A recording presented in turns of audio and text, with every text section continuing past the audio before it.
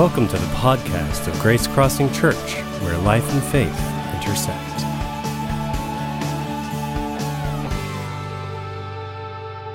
Good morning. It's great to see you guys here with us this morning. My name is Josh Bertram, one of the pastors here, so thanks for being here with us this morning. By show of hands, how many of you guys like being different? Can I see? You're like, different than the people around you. All right, good job, you different people.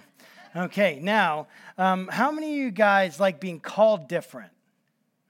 Maybe a little less. How many of you guys get confused, by show of hands, if different is a compliment or an insult when someone says it, right? It's kind of one of those neutral terms. I was talking to my wife about it. She's like, yeah, I hate when people are like, oh, your hair, it's different. She's like, okay, what does that mean, More specifics, please. I hated being different when I was a kid. One of the reasons I hated being different is because I was a pastor's kid. And no one else was a pastor's kid. Unless I went to a pastor's kid retreat. Then everyone was a pastor's kid. But in my normal life, nobody else had a pastor for a dad. Or a dad for a pastor. Right. Yeah, both of those things. And I did. And I remember just getting so embarrassed. Like, oh, I don't want to be different. I hated being different. Then, I grew a little bit older. And I wanted to be different, but not too different, because you don't want nobody to like you. You just want to be different enough that it's cool, So I remember in middle school, man, I wish I could go back to that middle school Josh and body slam him and tell him to dress differently. But I can't. I had clown shoes, and not literally clown shoes. They were just too big for me. And then I would wear these socks, and I'd bag, my shorts would be down to here, sagging them, and I just looked crazy, and I wanted to be different. And then when I was 15, I got in my, I really got to be different phase. And so I dyed my hair blonde. Yes, it was blonde, to be like Eminem, And everyone was different, if you know that reference, and maybe you did it yourself, And I was in that kind of, I'm an angry, white, suburban kid, and I'm going to be mad about it and be like, Mom, you make me do things. And get really mad, And so I had that different. But I didn't want to be too different, right? Because then no one would like me. I didn't like that. Because we like having similarities. We like being individuals, and we like being different, but then we want to be in groups, We want to be the same. And that has been with me my whole life. The reality is that I am different. I'm different than you. I have a different calling on my life. I have a different experience. There's similarities, don't get me wrong, between our experiences. But I'm different than you. I've had a different upbringing, and I have different relationships and different skills. And when you add all the things together that make us people who we are, we're different. But then we're the same, We're all humans, hopefully, right? We're humans. We're made in God's image. And if you believe in God, that's what the scriptures tell us. We are made in his image. All of us, we're like him in these fundamental ways. And we are different, and yet we're the same. I'm different than you, you're different than me, but there's similarities. We are the same. There was a church in a city called Corinth 2,000 years ago, and they were different. They're different in good and bad ways. Some of the good ways, they're super skilled. They had amazingly spiritual people. They were very gifted spiritually. They had not only that, but very gifted in all sorts of different ways. And yet, at the same time, they had things about that church that were different in a negative way. They were differences that there was chaos going on in that church at times. Men would be going to temples and visiting temple prostitutes.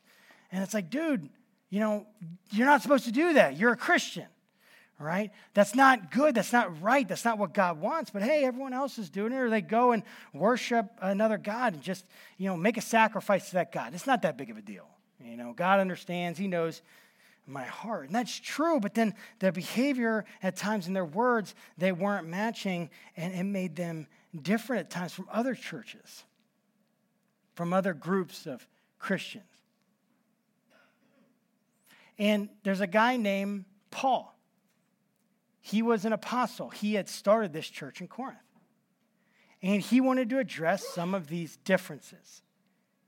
And he wanted to say, yes, you're different in all these ways, but here's the ways in which your differences are not honoring to God. Here's some ways that your differences are, and it's good. But I want you to understand that, yes, we're different, but there's a standard that makes us the same. We are the same. And this church was very, very skilled, but they had some very corrupt patterns of thinking that affected the way that they lived life, particularly the way that they interacted with each other within this church, this group of people there. They were uninformed about some really crucial things, and Paul knew that. And so he writes them a letter about many things, but one area in particular is when they got together and worship, there's something that he needed to address. They were acting in ways that displayed their ignorance, their lack of understanding of the true spiritual reality and what that meant. In verse 1 of 1 Corinthians 12, Paul writes them, he says, now about the gifts of the Spirit, brothers and sisters, I do not want you to be uninformed. There was an ignorance that they had that Paul wanted to correct. And this ignorance, this pattern of thinking came from their backgrounds, their past. In verse 2, he says, you know that when you were pagans, somehow or other, you were influenced and led astray to mute idols. Now, everyone at that time, except for Christians and Jews, they worshiped many gods, multiple gods. They would go to those gods to get whatever it is that they wanted. If they wanted to be able to have a baby, they would go to the god of fertility. If they wanted to have money, they would go to the god of money. And they would go and they would sacrifice and give something to that god in order to get what they wanted from that god. And those pagan ways, pagan meaning not Christian, essentially, not according to the true God who revealed himself, those ways and patterns of thinking were deeply embedded in their hearts. And what happened is when they came to know Christ, when they started to have a relationship with Jesus, when they came to know the true God, the God who created everything, the only God, what happened is they didn't come alone, but they brought some baggage with them. And they brought their previous ways of thinking and worshiping and doing life. See, when we come to God, we don't automatically shed everything from our past. It still very much affects us. And it affected the Corinthians, and Paul addressed it. And if Paul was writing a letter to us today, he would say the same kind of thing. He might say something like, in your past life, before you really knew what it was like to be a Christian, the way you grew up, your northern culture or your southern culture, your Midwestern culture, your West Coast culture, your poor culture or rich culture, whatever it is that you brought in from either your ethnicity, your religious upbringing, the way that you experienced life as a child, what your parents were like, what your mom did and your dad did, how they spoke to you, whether you had a mom or dad, whatever it was, whether they were involved in your life, however you came, he understood that we all bring to our relationship with God, we do not come as a blank slate. We come as people who have been formed by our past experiences and the beliefs that are deeply embedded within us. Now, in each one of those areas, there are things that honor God. There are things that are reflections of God because we are created in his image. And yet at the same time, there are things that do not honor him. There are patterns of thinking deeply embedded. And those patterns of thinking are so important because they change the way we feel.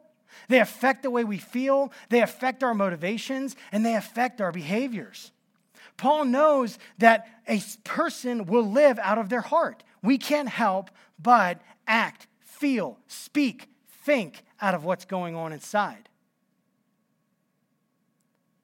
deeply embedded patterns.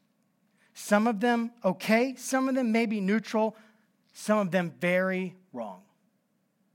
And so Paul sees that there's something very wrong, that the Corinthians are thinking, and they're bringing it in from their past experiences. And they're uninformed as a result. They have a striking ignorance when it comes to spiritual realities. And so Paul wants to address that. As a matter of fact, he even emphasizes this in verse 3 when he says, "Therefore, I want you to know that no one who is speaking by the Spirit of God says Jesus be cursed. And no one can say Jesus is Lord except by the Holy Spirit." This was a fundamental act of discernment on what someone was saying. What was it from?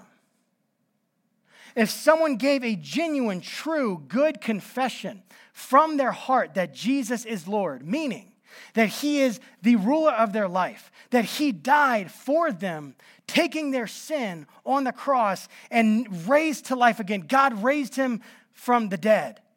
And it changed everything. If someone came to faith, which is a trusting relationship in God, there would be a genuine confession. That cannot happen in any other way except that God's Holy Spirit has affected, influenced, and now inhabited that person at their deepest level.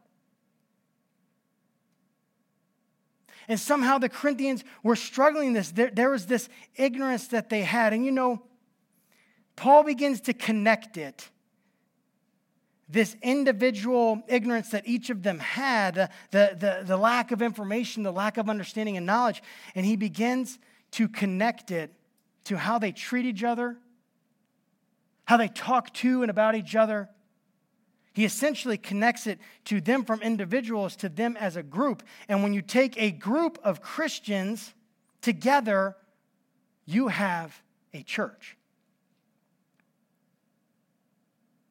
And you know, church is one of those things that can be easily misunderstood.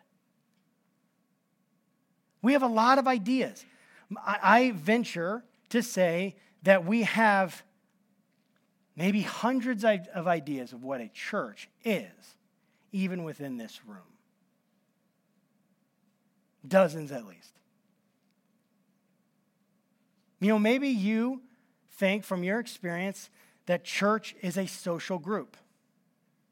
It is a group where people come to hang out, get to know each other, live life together, kind of talk, have fun, really engage with each other, enjoy life together. And absolutely, church is a place where you come and you get to know people. And yet there's something missing in that. Because I can go down to another place, another gathering. I can look up on the internet and find places where people with similar hobbies to mine, they go and gather. And I can go and have friends and make friends and get to know people and kind of live life together. And yet, what distinguishes that group from the church? Are they the same? Maybe to you, church is a place where people come together to do community service. To serve in some capacity in the church or to do community service. And yes, of course, we should serve our community. We should serve one another. And we should hopefully have an active part. But is that what church is? Just a place and come and serve? Well, yes, it's good.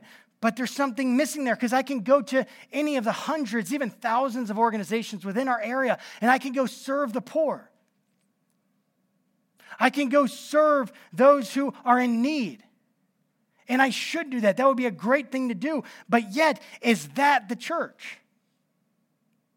Is it just a place of individuals that serve? Well, I don't think so. And I don't think that's what Paul would say. There's something different. Maybe church to you is a place where you go and you have a very intense religious experience. You have an emotional experience, one that changes you on the inside, a mystical, maybe even a transcendent experience. And you know what? That's awesome. I've had very deep, life-changing experiences in church services in my life. They've shaped me in unbelievable ways. I can remember them. We could sit down afterwards and I could tell you the stories about times when I was at camp and times when I was in different services that I remember growing up and been in church all my life. And yet, we could go to the club, we could take drugs, and we could have an intense, emotional, transcendent, spiritual even experience. Is that what the church is? Maybe the church is just a box on a checklist. It's what you do on Sunday mornings. You get up, you go to church. You get in a fight with your wife on the way there. And then you ask forgiveness on the way home because the kids are driving you crazy. Been there. Is that what church is? Just an activity. Maybe it's just a family tradition. It's what your parents did. They took you to Mass. They took you to church every week, sometimes multiple times a week. And it's just a tradition. But we have a ton of traditions. My mom bakes a certain kind of cookie every Christmas. Is that the church?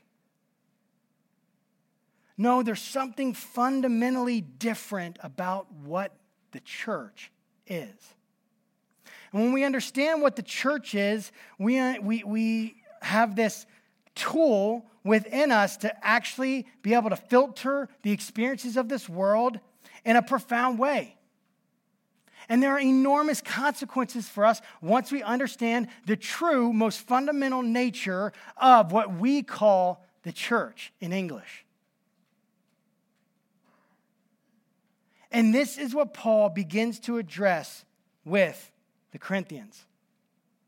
And he uses a profound word that's simple, yet when you start to think about what it actually means, it's mind-blowing. In verse 27 of this same chapter, here's what it says. Now you are the body of Christ, and each of you is a part of it. The body of Christ. Notice he doesn't say you're like the body of Christ. Or he doesn't say, metaphorically speaking, you could compare what you guys do to the body of Christ. No. He says you are the body of Christ, representing some kind of deep, fundamental reality about what it means to be a Christian, to be a believer, to have faith in Christ, to know him. And what an amazing tool to use to understand what it means to even be a Christian and what it means to even gather together like we do. I mean, think about it. What is our body? Well, I think that our body is the physical structure that our soul uses to make a difference in this world. It's the physical representation of ourselves, our soul, our spirit. The part of us that isn't physical, the part of us that is immaterial, it's eternal. See, we are not bodies with a soul, we're souls with a body. We are embodied people, and our souls, what do? That's the very life-giving energy that gives our physical bodies any life at all. And so when Paul says that we are the body of Christ, what that means is that collectively, those who know and have made a genuine confession that they know and love Jesus Christ, they acknowledge him as Lord, that we, in that moment, we become a part of the physical structure on this earth, the representation of the eternal God. And we know that because just like our spirits inhabit our body and control our body, the Holy Spirit of God inhabits his people and controls them, places them strategically where he wants them in order to do what? Well, to do what bodies do, to live and interact with and change the environment that body is in. to survive it, to heal itself, to figure out how to do something with a purpose and a mission within whatever environment that body finds itself. We are built to be able to interact with the atmosphere around us. Wherever we go, at school and at work, God's given us this amazing body. And in that same way, God has ordained and established and created the church to go into all over the world to change it, to make a difference. And as soon as we have a genuine, real, from the heart confession and acknowledgement that Jesus is Lord, in that moment, something fundamentally changes. We receive the Holy Spirit who did that in us anyway, and now we become inextricably, intimately, completely connected to the body of Christ. And we don't have a choice. Paul makes this point. He talks about it in verses 15 through 16. He says, if the foot should say, because I am not a hand, I do not belong to the body, it would not for that reason stop being part of the body. And if the ear should say, because I'm not an eye, I do not belong to the body, it would not for that reason stop being part of the body. My hand is a part of my body, and it is intimately and inextricably connected. And as a matter of fact, the only way that I can make this hand not a part of my body is if someone were to forcibly remove it. And I really hope that never happens. It would hurt. And as a matter of fact, my hand, its entire purpose is connected to the body, controlled by my spirit. Its entire purpose, the reason my hand is there is because it is designed with a strict functionality and limits, having certain gifts. My knee can't do what my hand does, right? That would be weird. It would be really awkward to try to do that. When you try driving with your knee, it's dangerous. But the hand, right, that hand is there, and when I disconnect my hand from my body, it loses its purpose. It loses its reason for even existing, because my hand attached to me is there to help Josh Bertram navigate and change the world around Josh Bertram. And we are a part of the body of Christ in the same way my hand is a part of my body. We can't say we're not a part of the body of Christ. We don't get the choice. My hand can't say, I'm tired of you, dude. I'm out. Because as soon as that hand's gone, it will decay.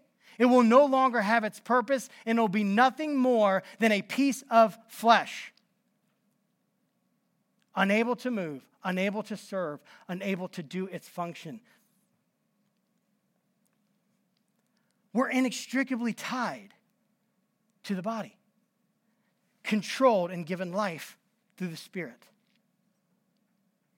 And so that means as we look around, everyone in this room who has a genuine confession of faith, they are not just our brothers and sisters, although they are our brothers and sisters. We are part of the same family. But we're not just part of the same family. It goes deeper than that. We are part of the same body. We are part of the same functional unit, a whole, driven by God, inspired by God, motivated and moved by God to do God's purposes within the world. Our very existence, our purpose, our giftings, and our function are all given and controlled and manifested because of what the Holy Spirit has done and who God is. And He gets to decide what He wants to do with His body. It's His body. His purpose will always reign. And the ridiculousness of the hand saying, I am not a part of the body, we should feel the same thing when we or other brothers and sisters like us say, I am not a part of the body, or they act like I am not a part of the body.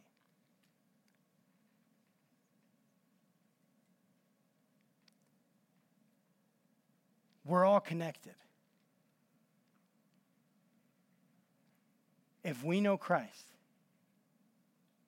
we are connected to each other as my hand is to this body, affecting every other part of it. And we are connected to the Holy Spirit. God himself, the one who created this world.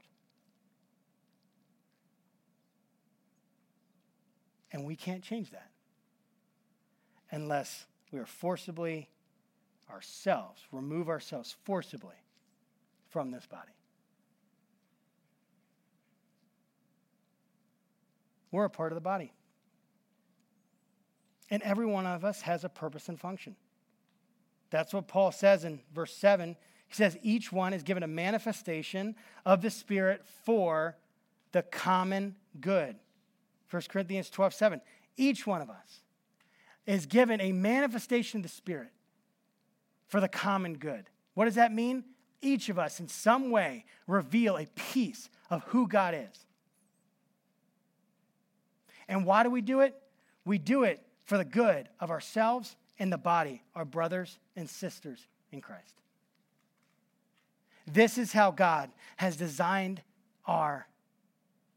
his body that we become a part of. So what that means is each one of you have a unique set of gifts, experiences, people, places that you have influence that nobody else has. That God wants to use. I can't come into your house and I can't come to your son or daughter and command or talk to them, have the influence that you as a father can. I can't do it. And if you're out of the picture and you don't care, then there is no true replacement for what you could be. I'm not saying God isn't gracious. He is. And he brings other people. But guess what? It is so much more difficult. And the process is so much longer when it could have been the parent who's there for that kid, or the friend who's there for the other person, that they have such a good relationship with them. They know them so well, all the fears and everything that's happening in their life. You have that friend that you alone have the kind of influence that you do over them. You alone have the kind of giftings that God wants to use. And when we act, we do not act in a vacuum. We act in a intimately and tightly connected web, where what we do affects the other person. We could give to the church and they could buy Emotionally Healthy Spirituality, the book. You can go pick one up, or we went through it last fall. It's amazing. And then because of that gift, what you did, that person has that book. They read that book. They come to the Sabbath in that book. They realize they don't have any margin in their life. They're burning themselves out. And then beyond that, they decide, I need to do something different. And they start to take small steps. They become different. The Sabbath starts to mean something to them. They're resting. They're getting what they need. They treat their kids better. They treat their spouse better. And in the end, what could have resulted in a destroyed and damaged relationship from father to son and daughter and to spouse through this whole thing, now they are saved in a good, healthy place because you gave and they got a book. And that's just one example of the thousands and millions of ways that we interact. This is not about just volunteering in one of the ministries, although we would love for you to do that. But it's so much beyond that. The people that you can reach, I can't reach. I can't get them. I can't have that influence. And God has put you in here, in Grace Crossing, dare I say, here, strategically for his purpose. And when we lose sight of that, we lose sight of the entire idea that we are the body of Christ on this earth. There is no other body of Christ. He has one body spread around the entire world. It's the only body. He doesn't have a backup body waiting. It's us. So, what that means is that we are so connected to each other through the Holy Spirit. What that means is that the Holy Spirit knows what I need, knows what you need, and that he will connect us together when we need it. What that means is that he's strategic, and he knows that you have a gift I don't have, and you can bring people in here that I can't, and then they can come to know Christ. And then they have people they know that you don't know, and then they can come to know Christ. And then God can begin to spread his kingdom one part at a time. Because every part's different. I'm different. You're different. But we're all part of one and the same body. A body with a unified purpose. that the Holy Spirit, the soul of that body, is driving forward. And it is a body that has been moving and changing this world for thousands of years. And it will continue to do so until Christ returns. Now, we're all a part of this body. If we know Christ and we confess Christ, we're a part of this body. That's what this entire series is about. We want to walk us through what does it mean to be the body of Christ. And then what does the body of Christ do? And I'm excited. I think it's going to be awesome. But if I were realistic, if I were really honest, it is silly, the idea that the hand would be like, you know what, I'm tired of you. I'm going this way. And then the toe's going this way because the toe is offended at what the pinky did. And everything's weird. And right? It's a ridiculous view. I hope this is really weird for you because that's the point. But we're not just hands and feet. We're people. And we have choices. We make choices. So, I want to offer you a reason why I think you should submit and lay everything down, all your gifts, your resources, your time, lay it down to the Holy Spirit. Open hands. God, use it however you want. It's not easy to do. But I have two reasons.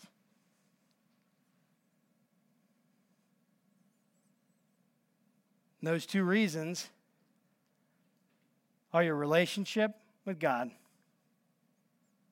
and your relationship with his body. Relationships, I should say. Why are those the two reasons? Well, I want you to look around at everything just briefly. And, you'll notice chairs in front of you. You'll notice, lights and all this stuff around you. Everything around us is physical.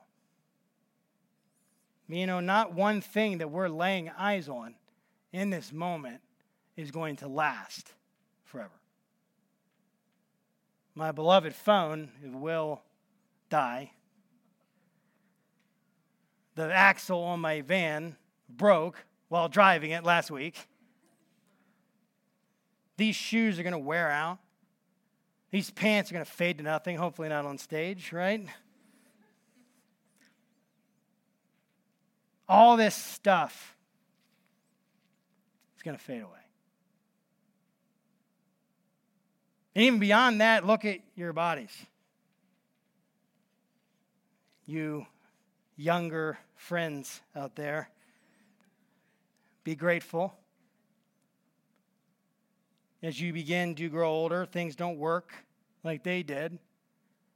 Things hurt more and longer, right? I'm seeing a lot of shakes, head shakes, nodding out there. Yes, things are just not the same because even these bodies, they are going to deteriorate. We don't really have a choice. It's going to happen. Everything around us is going to fade away. And if it doesn't fade away by the time Jesus returns, which the Bible promises he will return in glory, not in humility. He did that already, and it really served us well. Now he's going to return in glory with the armies of heaven behind him. And when that happens, everything that's been corrupted by sin, which is everything that you're looking at in this world, has to go through a purification process that will burn it away. However God does that, it's all gone. And something new is replaced. Everything we look at will fade away or will be taken away by God at some point in his sovereignty and providence. And so there are two things that will remain. Two things that we'll be able to take. Our relationship with God and our relationship with his body. Our relationship with the people who know Christ and have confessed Christ. A couple of things should happen. First, I hope that we can have that sense of hope and know that these things have to be priorities in our lives. The body of Christ and our relationship with God has to be the utmost priority. It is the only thing that will last beyond everything else. The second thing is that those that we know who are not part of the body, I hope this inspires us and lights a passion within us to pray for them, to look for opportunities to talk to them, to try to find a way for God to work on their heart, and in tears ask God to do it so that they will become an eternal relationship that we will have, instead of one that will be cut short by death. One of my favorite movies is a movie called Big Fish. Weird, different, I know. In this movie, there is this final scene that really just makes me cry each time. And the story is that this son is with his dad, and his dad is like, he's a storyteller. He's always seems like he's making up these huge stories. And his son just doesn't want to have anything to do with it. And over time, he realizes his dad, what he's saying is just isn't true, and I'm just going to reject that. And so his son becomes upset. And then they have this kind of falling out in their relationship. And at the end of his dad's life, he finds out that his dad who's the older gentleman there, he is dying. So his son comes to visit him, and he's with him in the hospital, sitting with him and talking with him. And throughout these stories, his son begins to connect with his dad's stories through this movie. And his son begins to kind of have this moment of reconciliation with his dad. And what makes the moment so touching is that his dad kind of asks him, like he goes to all these stories, and his dad asks him to tell the final story. And so his son, gets in touch with a part of him that he hadn't known for years. And he starts talking to his dad. And starts telling the story of his dad's death. And in this, as he's retelling it, in his imagination, and they do it amazingly within the movie, he grabs his dad in both hands, and then he begins to walk him. And he takes him out of the hospital, and he puts him in a car, and they drive away, and they go to this place. His dad always loved the river. And so they go to this place, and they're walking down, and as they're walking down towards this river, you start to see the people that his dad affected in his life. You start to see the people from business 30 years ago and the friends that he had 15 years ago or even longer. And you start to see, his family who's all waiting there by his side. And they're waiting there at the river, and he comes down the river, and the last person at the river to meet him is his wife, who he loved to the end. And the reason I think that movie touches me so much is because I just use my imagination. I think about my life. And I hope that at the end of my life, my relationship with my son is such that he will take me, right? And he'll tell my last story. And he'll pick me up, right? And he'll walk me, and me and old Malachi will go, right? And as we go, we're going to see people, meet them along the way. We're going to meet Tim, the pastor who first saw something in me and told me, there's a leader in you. God wants to do something with you. And as we walk past Pastor Tim, we're going to come up to Steve McLaughlin, who when I was a rebel as a teenager, he did not reject me, but he pursued me. And as we go through, we're going to see Dr. Hall, who would sit with me in college and counsel me on issues that I had from my past that were all these, that were still hurting me even to that day. And as we continue to walk, I hope that I could see Pastor Gill, who's mentored me, poured into me, Pastor Life, who's done the same. I hope as I walk that I can see my dad and my mom who sacrificed so much for me. I hope that as I go, I'll see my brother Kevin and my brother Joel, who I hope becomes a part of this body. And maybe I'll see my friend Danny, who doesn't know Christ yet. And as we keep going, I hope I see Noel. And I hope I see the rest of my family. And then when we get to the end, I hope that I see Ashley. Because we made it to the end. And we've invested in each other. And we've invested in our relationship with the body, who has helped us in unbelievable ways, and with our God. And at the very end, I hope that I see Jesus, the Good Shepherd. And Jesus is there, arms open, waiting to receive me.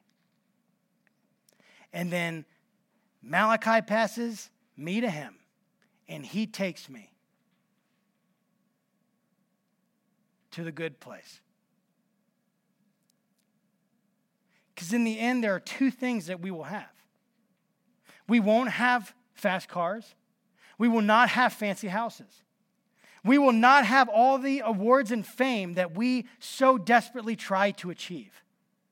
We will not have the technology. We will not have the money. We will not have the nice clothes, all the things, the retirement. We won't have any of that stuff. The only thing that we will have is we will have our relationship with the body of Christ that will last into eternity, and we will have our relationship with God. That is it. And so those two things, that's what this series is about. That we would prioritize God and that we would put his body first. That's what we'll have left. And it's what will pay off. I know I'm different. I know you're different. We come from different places, but we have the same Lord, the same shepherd, the same Jesus, the same Holy Spirit. We're different, but we're the same. Father, thank you for your love and your grace, and thank you for inspiring us and giving us more than we deserve or could ever earn. And I just ask, God, that you would help this message in all of our hearts to sink, that we are part of something so much bigger than ourselves. Help us to be inspired to care for those within the body of Christ and to pray and have mission for those outside. That we would have opportunities to influence them in ways that nobody else can. God, help us become aware of that, what those are.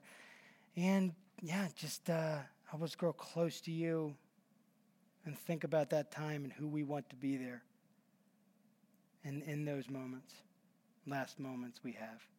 And we ask it all in Christ's name. Amen. Guys, have a great Memorial Day weekend. God bless you. Thanks for listening. To learn more about Grace Crossing Church, including service times and directions, check us out on the web at www.gracecrossingchurch.net. We hope to see you at one of our upcoming weekend worship gatherings. Have a great day.